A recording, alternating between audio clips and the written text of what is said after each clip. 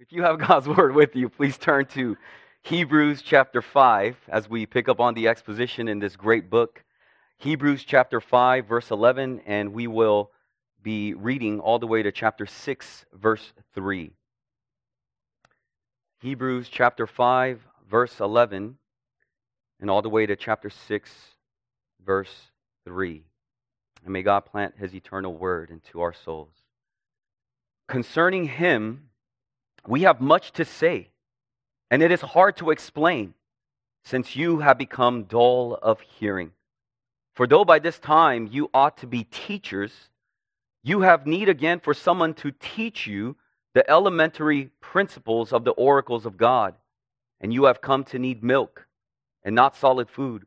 For everyone who partakes only of milk is not accustomed to the word of righteousness, for he is an infant. But solid food is for the mature, who because of practice have their senses trained to discern good and evil. Therefore, leaving the elementary teaching about the Christ, let us press on to maturity, not laying again a foundation of repentance from dead works, and of faith toward God, of instruction about washings and laying on of hands, and the resurrection of the dead and eternal judgment. And this we will do if God permits. Let's pray together. Our Father in heaven, as your Holy Spirit has inspired the Word of God, so by that same Spirit we ask that He would breathe life into our souls. We pray that you would by your Spirit open our eyes to be receptive to your Word, eager to apply it and to grow by it. We pray this in the name of Jesus. Amen. Occasionally, the biblical writer will dip his pen in acid and uses mockery, sarcasm, and put down to drive home his point. The device may not be obvious, but it occurs more often than the casual reader thinks. One thinks, for example, of the prophet Elijah's taunting the prophets of Baal on Mount Carmel in 1 Kings 18:27. This competition of whose God is the true and real God. Elijah sarcastically mocks that Baal may be preoccupied with a plethora of divine activities like traveling or napping or using the bathroom. One finds such sarcasm in other places as well. Perhaps the biblical writer is at his best when describing the divine trauma of Dagon, the god of the Philistines, before the ark of Yahweh, 1 Samuel 5. It says in 1 Samuel 5:3 that when the Ashdodites arose early the next morning, behold, Dagon had fallen on his face to the ground before the ark of the Lord. And I believe with a chuckle in his face, the writer must have written his next words. And so they took Dagon and set him in his place again. And we as readers would ask, how ridiculous that the Philistines have put together the broken pieces of their god Dagon. What kind of glue did they use? Surely Elmer's glue wasn't strong enough to put Dagon together. They must have put the Philistines' version of Gorilla Super Glue. Now, Jesus too was known to use sarcasm, and perhaps most effectively used when in rebuking the Pharisees. Several times in the gospel accounts, we hear our Savior ask these experts in the Scriptures, have you not read? Have you not read your own Bible? And you need to feel the weight of Jesus' insult against the religious leaders. What Jesus said against these religious leaders would be like claiming that Wall Street knows nothing about finance. Jesus was making the point that what these religious leaders claim to know best, they in fact know least. And because they misunderstood the Bible, they also misunderstand God. Now, as you know, sarcasm is a form of humor. And I have observed that wherever Scripture is surprisingly humorous, it is also deadly serious.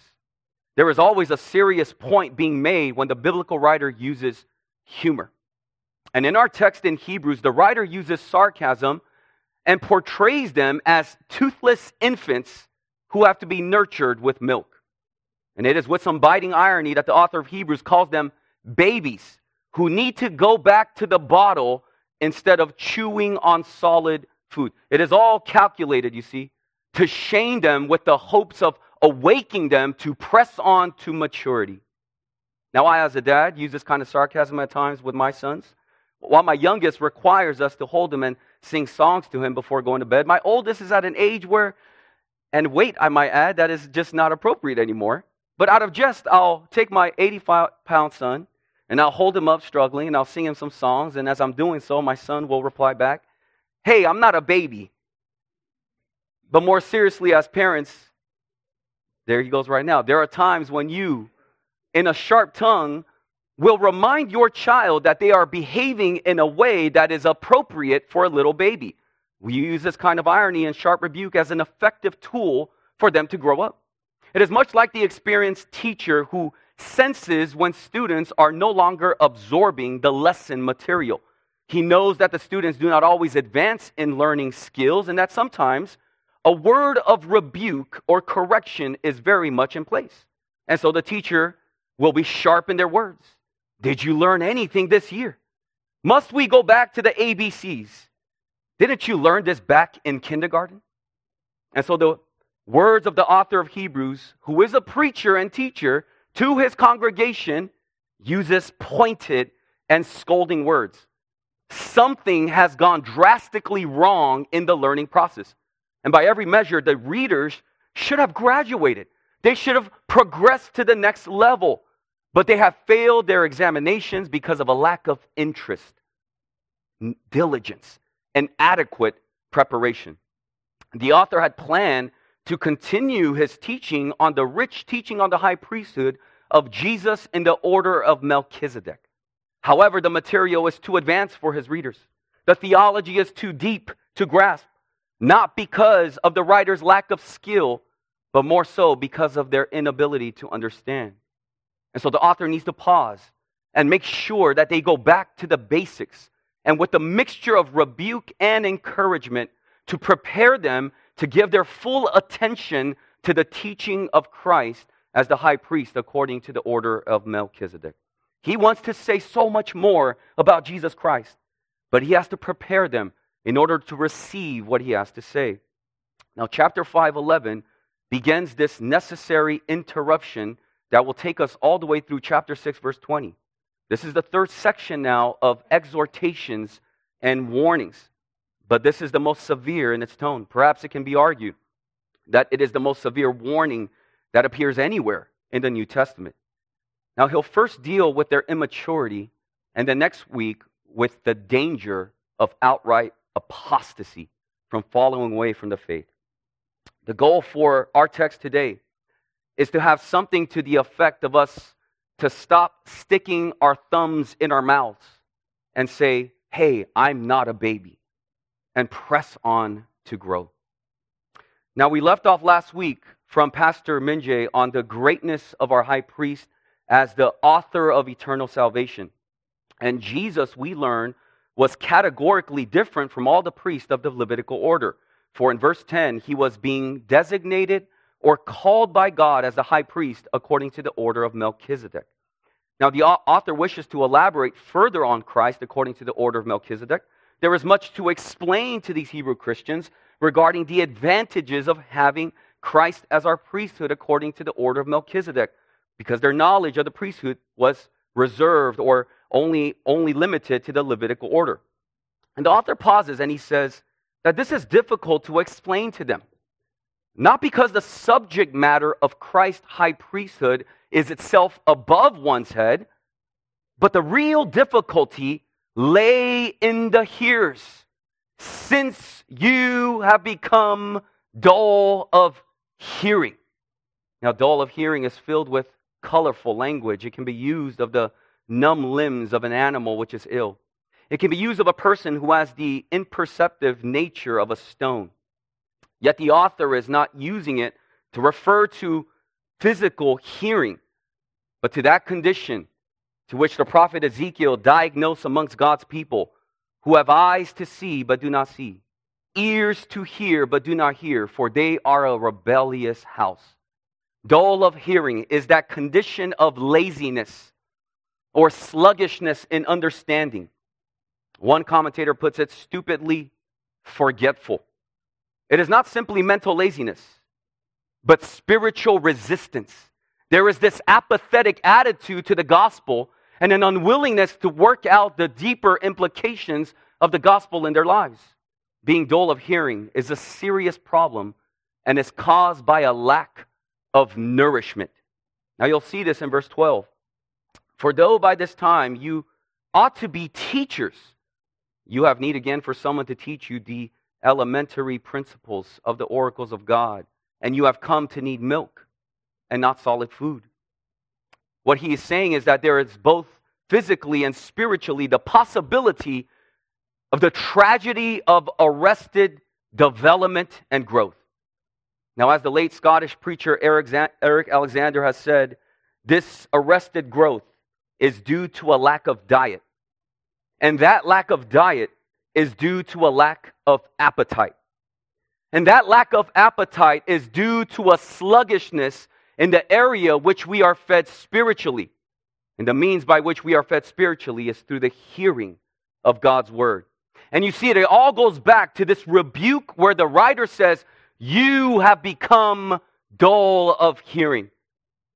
Now, throughout Hebrews, hearing the word of God is of vital importance. Remember how the letter began. God, after he spoke long ago to the fathers and the prophets in many portions and in many ways, in these last days he has spoken to us in his Son. For this reason, Hebrews 2:1 says, we must pay closer attention to what we have heard so that we do not drift away from it. 3 times in chapter 3, quoting Psalm 95, the author warns, today if you hear his voice, do not harden your hearts. And this hearing of the word of God is punctuated with this divine judgment when it says, for the word of God is living and active and sharper than any two-edged sword and piercing as far as the division of soul and spirit, of joints and marrow, and able to judge the thoughts and intentions of the heart. But now the author speaks personally and pointing directly to them. He says, you have become dull of hearing. You may be hearing all of these sermons. And perhaps like Ezekiel's hears, you are even pleased with the sound of the gospel, as you would be with any delightful music. But are you careful to apply that to yourselves in your own lives? Do you examine yourselves by it? Do you labor to treasure it in your hearts? Do you pray over it? Do you make the subject of your conversation with your families, with your buddies? And is that the subject of your meditation throughout the day? And if not, this is the reason you are sluggish and have become dull of hearing. And I'll tell you the great importance and implication of this. When under the same ministry of the word, there are some almost before your eyes who grow in the knowledge of Jesus Christ and grow into maturity, into greater likeness to Christ. And they go on from a sapling to a full-grown oak, stable men and women of God who can stand tall against the hurricanes and the storms of temptation in the flesh and afflictions, and who have put childish things away and grow up into adulthood. While some are growing under the same ministry of the word, there are others who have begun to eat solid food early on, but now are back on the bottle. The early converted years of their eagerness to listen and to respond to the word of God had cooled.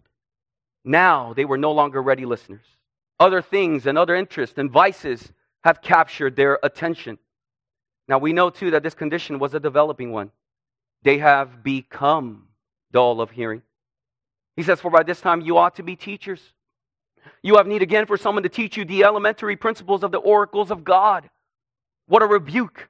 What a scolding. A sufficient time has passed since their conversion for them to be well grounded in the faith.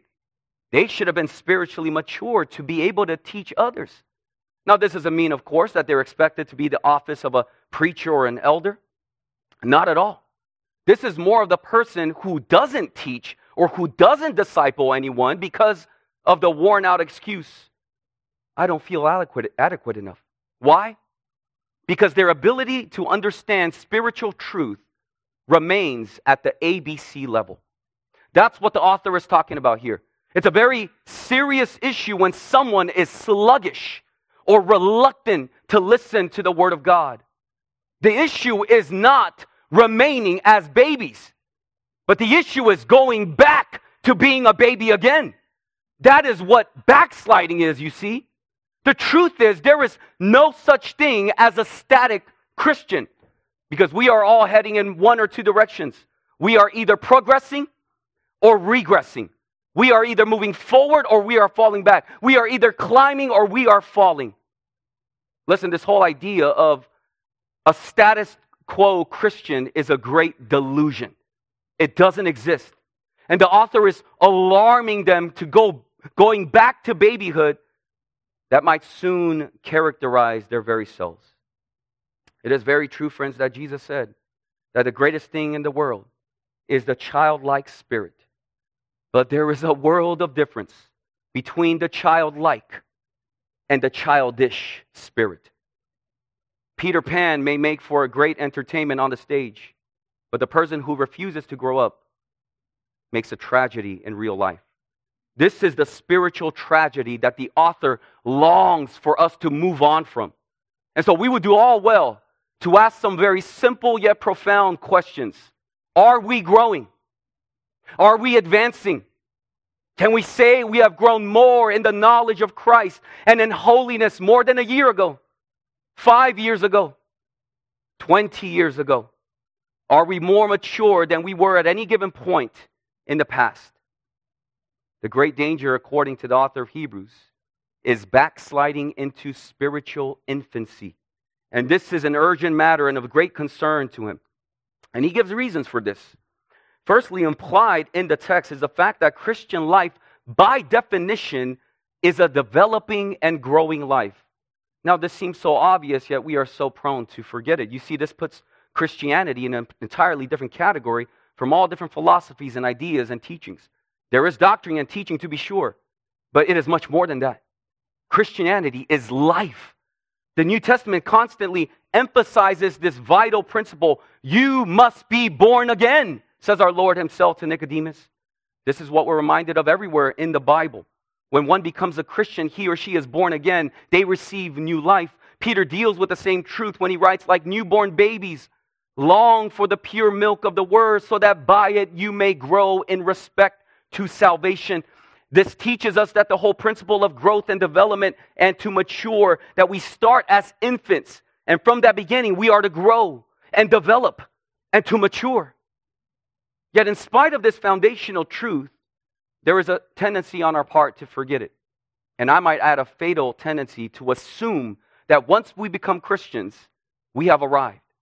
Conversion is not the end, but a beginning. And we must rid the idea that becoming a Christian is the end of the story and that we are now complete. That is why there is this constant push from the apostles to grow in the grace and the knowledge of our Lord and Savior Jesus Christ.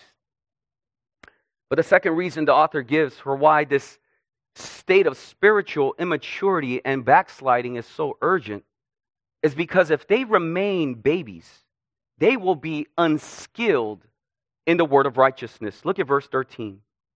For everyone who partakes only of milk is not accustomed or skilled to the word of righteousness, for he is an infant.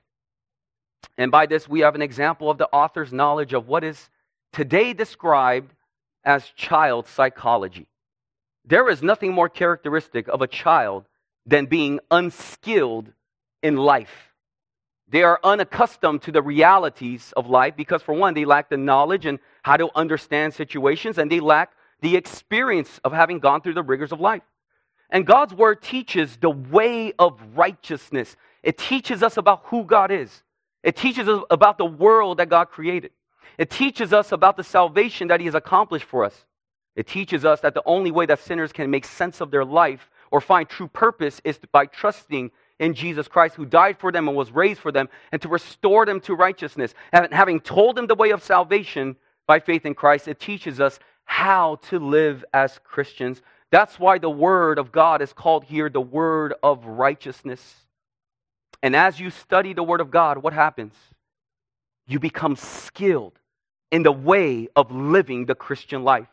You become more and more accustomed to the truths of God. It's not just that your head gets filled up with Bible knowledge and facts, though it is good to have your head filled with Bible facts. But it's that those Bible facts make you wise unto salvation when applied by the Holy Spirit to your heart, and you begin to see your life as God sees it. And everything starts making sense when you start looking at the world through the lens of the Bible. And you're able to make sense of your own life and what is pleasing to God because of what the Word of God teaches. But since you become dull of hearing and apathetic to the Word of God, you're unskilled in the word of righteousness, just as a child is what the author is saying. Now, just think of some characteristics of a child as a result of not being skilled in the word of righteousness. A child is characterized by a lack of self-control. It is because of this that parents have to control them. Children are creatures given to impulses and moods. They know little about self-discipline, and they are not able to master or to control themselves. The book of Proverbs tells us that the man who can control his own spirit is greater a man than he who can capture a city. Self-control is a difficult task, one that can only be mastered by the Spirit producing that fruit by means of the Word of God. The child does not control itself. It expresses itself. It wants something, and it wants it immediately. And it shows its temper and displeasure if it is refused. A child is unable to control their emotions. And being unskilled in the word of righteousness makes you like a child with lack of self-control. Another characteristic of a childhood is that a child likes entertainment, excitement, distractions. This was true of all of us in childhood. The child cannot stay still and focus for more than 5 minutes without a desire to be entertained. The child tends to build a secret antagonism even to its own parents. And if they are good parents, that is, because they exercise discipline. Good parents are always enforcing measures of restraint. You can't do this. You can't do that. You can only watch one episode of Paw Patrol. Only one snack. How much nicer is that favorite uncle or auntie who comes occasionally a week and gives them everything they want and refuses nothing? The nice auntie or uncle comforts them when they are scolded and plays with them and entertains them. Those uncles and aunties seem much more nicer and kinder than dad and mom. But unfortunately, this all tends to be true of us as Christians.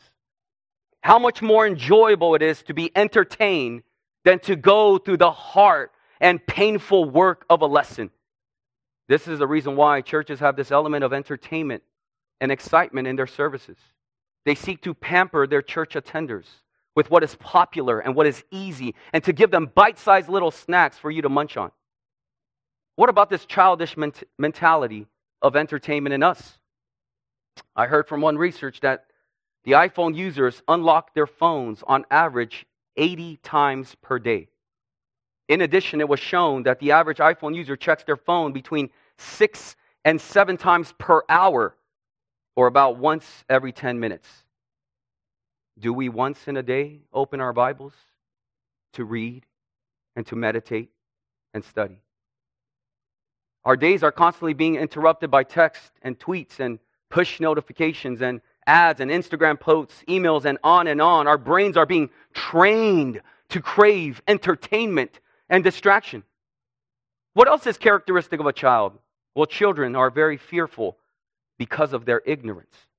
They are unskilled in seeing reality from fantasy. They have wild imaginations.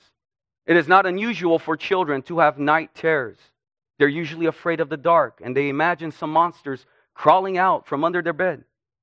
And children who are ignorant of the Word of God are also full of fears and anxieties and worries. They imagine things. Terrifying things are going to happen. They cannot step out into the world and do great things for God because of fear of what might happen to them. But remember the words from the Apostle Paul to the Romans. For you did not receive a spirit that makes you a slave again to fear, but you received the spirit of sonship. And by him we cry, Abba, Father. He says to Timothy, for God has not given us a spirit of fear, but of power and love and of sound mind. Christians, you need to get rid of that childish fear by becoming skilled in the word of righteousness. Oh, but there's more. Childhood is characterized by their liability to be deceived and misled. Look at verse 14. But solid food is for the mature. And remember, he said to some of the people that you're not mature, that you need milk and not solid food. But he says regarding the mature, who because of practice have their senses trained to discern good and evil. Now, the characteristic emphasized here is the ability to discern. And this ability belongs to adulthood as they gain experiential knowledge to discriminate between good and evil and are able to make sound decisions. But a child tends to believe everything it is told. They are at the mercy of any impostor that comes along. Now, Paul wrote about this very thing to the Ephesians. Would you turn to Ephesians chapter 4? Go to Ephesians 4 and look at verse 13.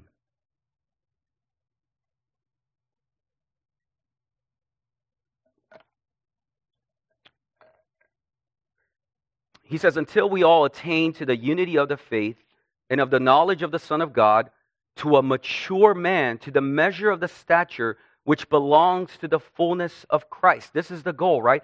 To be a mature man and a mature woman. Then he says in verse 14, but as a result, we are no longer to be children, tossed here and there by waves and carried about by every wind of doctrine, by the trickery of men, by craftiness and deceitful scheming. You see, children are those who are tossed here and there by waves and carried about by every wind of doctrine, by the trickery of men. They do not understand and don't have the ability to discern. And how true this is of those who remain children, spiritually speaking. We are living in an age that is characterized by confusion and uncertainty. And while man had never had so much knowledge about the world as he possesses today, perhaps he has never had so little knowledge of God's Word. That is why our times are marked by confusion, a lack of discernment, and its inevitable result of immaturity and superficiality. I was teaching to the youth group this past Sunday of how Jesus taught of the end times, and he said of one of those signs that the end is near is that many will come in my name, saying I am he, and will mislead many. And I noted that the key word is many. Many will be misled. Wave after wave, deceivers will come. They will either claim to be God or to be the Messiah, or they will claim to be the spokesman of the Messiah. They will come and offer us a false gospel with false claims and with false solutions and offer false hopes to the world. They will speak about God. They will speak about religion. They will even quote the Bible, but they will present a counterfeit salvation with a bogus gospel. They will even label their message as gospel, but it will be not the gospel of the Bible. And they will promise to deliver men and society from all their problems by their trouble, by their religion. They will even say peace, peace, when there is no peace. They will claim to have all the answers, and they will claim to be the ones that fix the world's problems. They will be charismatic. They will be winsome, appealing, and they will disarm you with a smile on their face. And however smiling and winsome they appear to be, the question you need to ask is, what are they teaching? What is their doctrine? The Apostle John wrote, beloved, do not believe every spirit, but test the spirits to see whether they are from God, because many false prophets have gone out into the world. In our day, how many teachings and messages appear plausible on the surface, but are truly insidious and soul-destroying? How many are duped and carried about by every wind of doctrine? Why is this? It is because, as Lloyd Jones insightfully comments, because they do not have a standard. They do not know how to test doctrine. They do not have knowledge. You cannot test anything without knowledge. You see, the child's liability to be misled arises because it doesn't have a standard. It lacks a standard because it lacks knowledge. Now, there are some people who earn a living by testing. They test wine, they test coffee, they even test video games. They must possess a certain knowledge to do that, and knowledge comes from having a standard. And it is exactly the same in regards to the truth of discerning good and evil. Without a standard, one cannot test or evaluate anything. And the failure to test It means that you are lacking in judgment. And it means that you will be an easy prey for all kinds of false teachings. This is not a new complaint against God's people. The prophet Hosea was given a message by God to deliver to the children of Israel, "My people are destroyed for a lack of knowledge." The prophet Isaiah shared the same sentiment as Hosea when he said, "An ox knows its owner, a donkey knows its master's manger, but Israel does not know. My people do not understand." The root cause of their spiritual decline is their lack of understanding. This was true then, and it is true now. And if you do not have a knowledge of God's word, you don't have a standard. And without a standard, you cannot discern anything. You see, the author of Hebrews is concerned to impress the characteristics of a child on their minds, because if they do not realize and are aware of their backsliding back to babyhood, they would never grow out of it. Well, what then does he go on to say in chapter 6? Therefore, leaving the elementary teaching about the Christ, let us press on to maturity. That's the whole aim. That's the goal. He wants the Hebrew Christians to grow up. He does not pander to them. He says it's time to leave behind the Similac, the infant formula. It's time to stop sucking on our thumbs. It's time to grow up. The reason for this sarcastic, sharp words and calling them babies was to rouse his audience to stop acting like babies and start growing into maturity. Now, I know what some of you may be thinking. What does he mean by leaving the elementary teachings about the Christ? Does he mean that we don't need the basics of the gospel and we move on to greater theological truth? No, not at all. You never forget Jesus and the gospel. To leave the elementary teaching about Christ does not mean to abandon them any more than a student who has learned the ABCs can dispense with the alphabet. The letters of the alphabet are indispensable in any communication or writing of the most advanced learning. And so also the author is saying that the elementary teaching of Christ is the basic ABCs of the Christian truth. They are the foundation. The point is that the foundation is not the stopping place, but it is the place to build upon in order to progress to maturity in Christ. And the author tells you what he means by the elementary teaching about the Christ. It's listed right here in verses 2 and 3. According to the author of Hebrews, here are the ABCs of the Christian faith. Note that these come in pairs. First, there is repentance from dead works and of faith toward God. This refers to the believer's conversion. Repentance and faith describes the believer's response to the gospel. In the gospel, the sinner learns that all of his efforts to please God, however good, are merely dead works. And his only hope for salvation is a complete change of attitude. He must stop trusting in his own righteousness and cast himself upon the mercy of God, and by faith turning to Christ in salvation. And so if you're not a Christian here today, this is the first thing that you must do. Repent from your dead works and place your faith in Jesus, who died and rose again on behalf of sinners. The second pair involves ordinances or ceremonies of instruction about washing and laying on of hands. The washing may be a reference to John's teaching in 1 John 5, 7-8, used of water baptism as the first public ordinance of the Christian life. And then the laying on of hands is closely tied to water baptism amongst the early Christians and symbolize the imparting of the Holy Spirit. And taken together, they have to do with our empowerment for living the Christian life. The final pair of this list of Christian basics is the resurrection of the dead and eternal judgment. It deals with the destiny of believers after death. Essential to the Christian faith is the resurrection that awaits us after the grave, the hope of glory because of the one who holds the keys to death.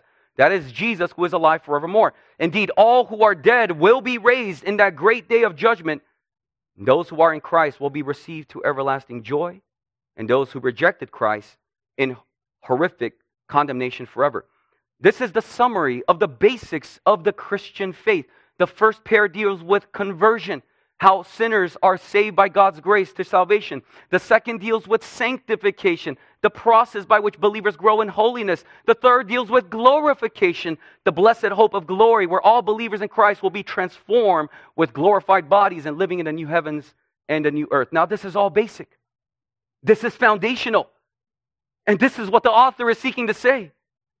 Must I come and tell you all this again? Must I tell you that all of your works are like filthy rags to God? Must I tell you to stop trying to do things in order to make yourself acceptable to God? Must I tell you that only by the blood of Christ you are saved? Must I tell you that since our future is secure in the resurrection of the dead, you do not need to fear?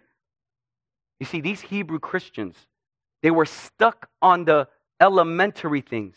And since they were stuck on the ABCs, they were not ready to appreciate what it means to have Jesus as a high priest according to the order of Melchizedek. And that tells us that there was no evidence of growth from some of these Hebrew Christians. There was no evidence of development.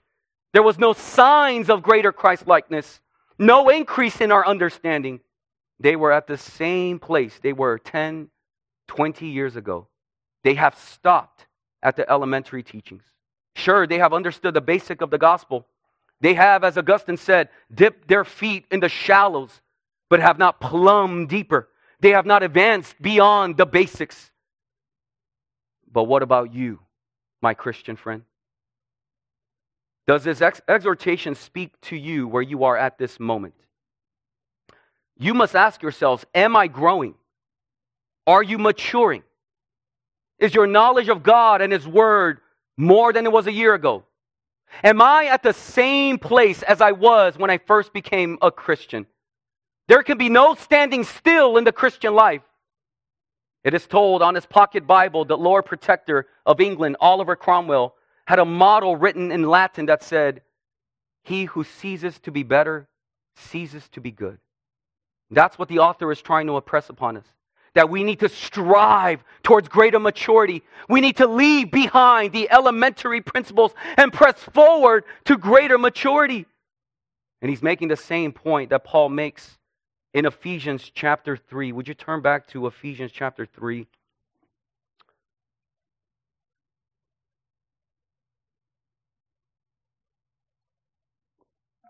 And in this prayer from the Apostle Paul to the Ephesians, he prays in verse 16, that He would grant you, according to the riches of His glory, to be strengthened with power through His Spirit in the inner man. What for? To what purpose?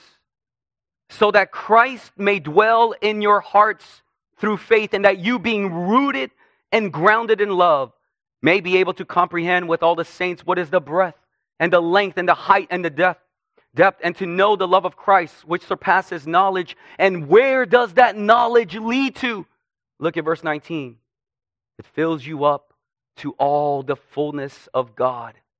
What does that mean? It means that it matures you. It grows you. God's fullness is the perfection as He Himself is the standard. And so when Paul makes this prayer that we would come to know the vast dimension of the love of Christ, that you may be filled up to all the fullness of God, he is praying that they may be all that God wants them to be. Spiritual maturity. That is Paul's goal. That is the goal of the Christian life. It does not stop at being converted and knowing that your sins are forgiven and then remaining content with being that for the rest of your life. No, it means entering into and developing unto the measure of the stature of the fullness of God Himself. You see, what Paul is shooting for is the same thing that the author of Hebrews is aiming for. Knowledge of the love of God in Christ that produces maturity. But how can we obtain this advanced knowledge of the Son of God? How can we grow and mature? The author gives the answer. Solid food. Strong meat. Solid food is sound doctrine. They are the deep truths of the faith. Go back to Hebrews and look at verse 14 again of chapter 5. It says, solid food is for the mature who, but because of practice, have their senses trained to discern good and evil through practice. That is, through training like an athlete.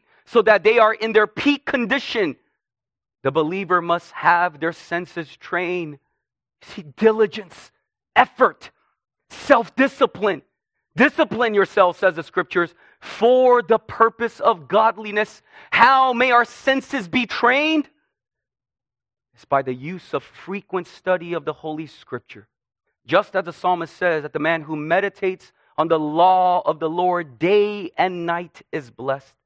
You see, in growing in maturity, there is no substitute for the disciplines of Bible study and Scripture reading and meditation. We cannot bypass the handbook of God that He has given to us and then expect us to grow in our own way. We must be like the prophet Jeremiah, who ate from the solid food of God's Word, and he said, "Your words were found, and I ate them, and your words became for me a joy and delight of my heart."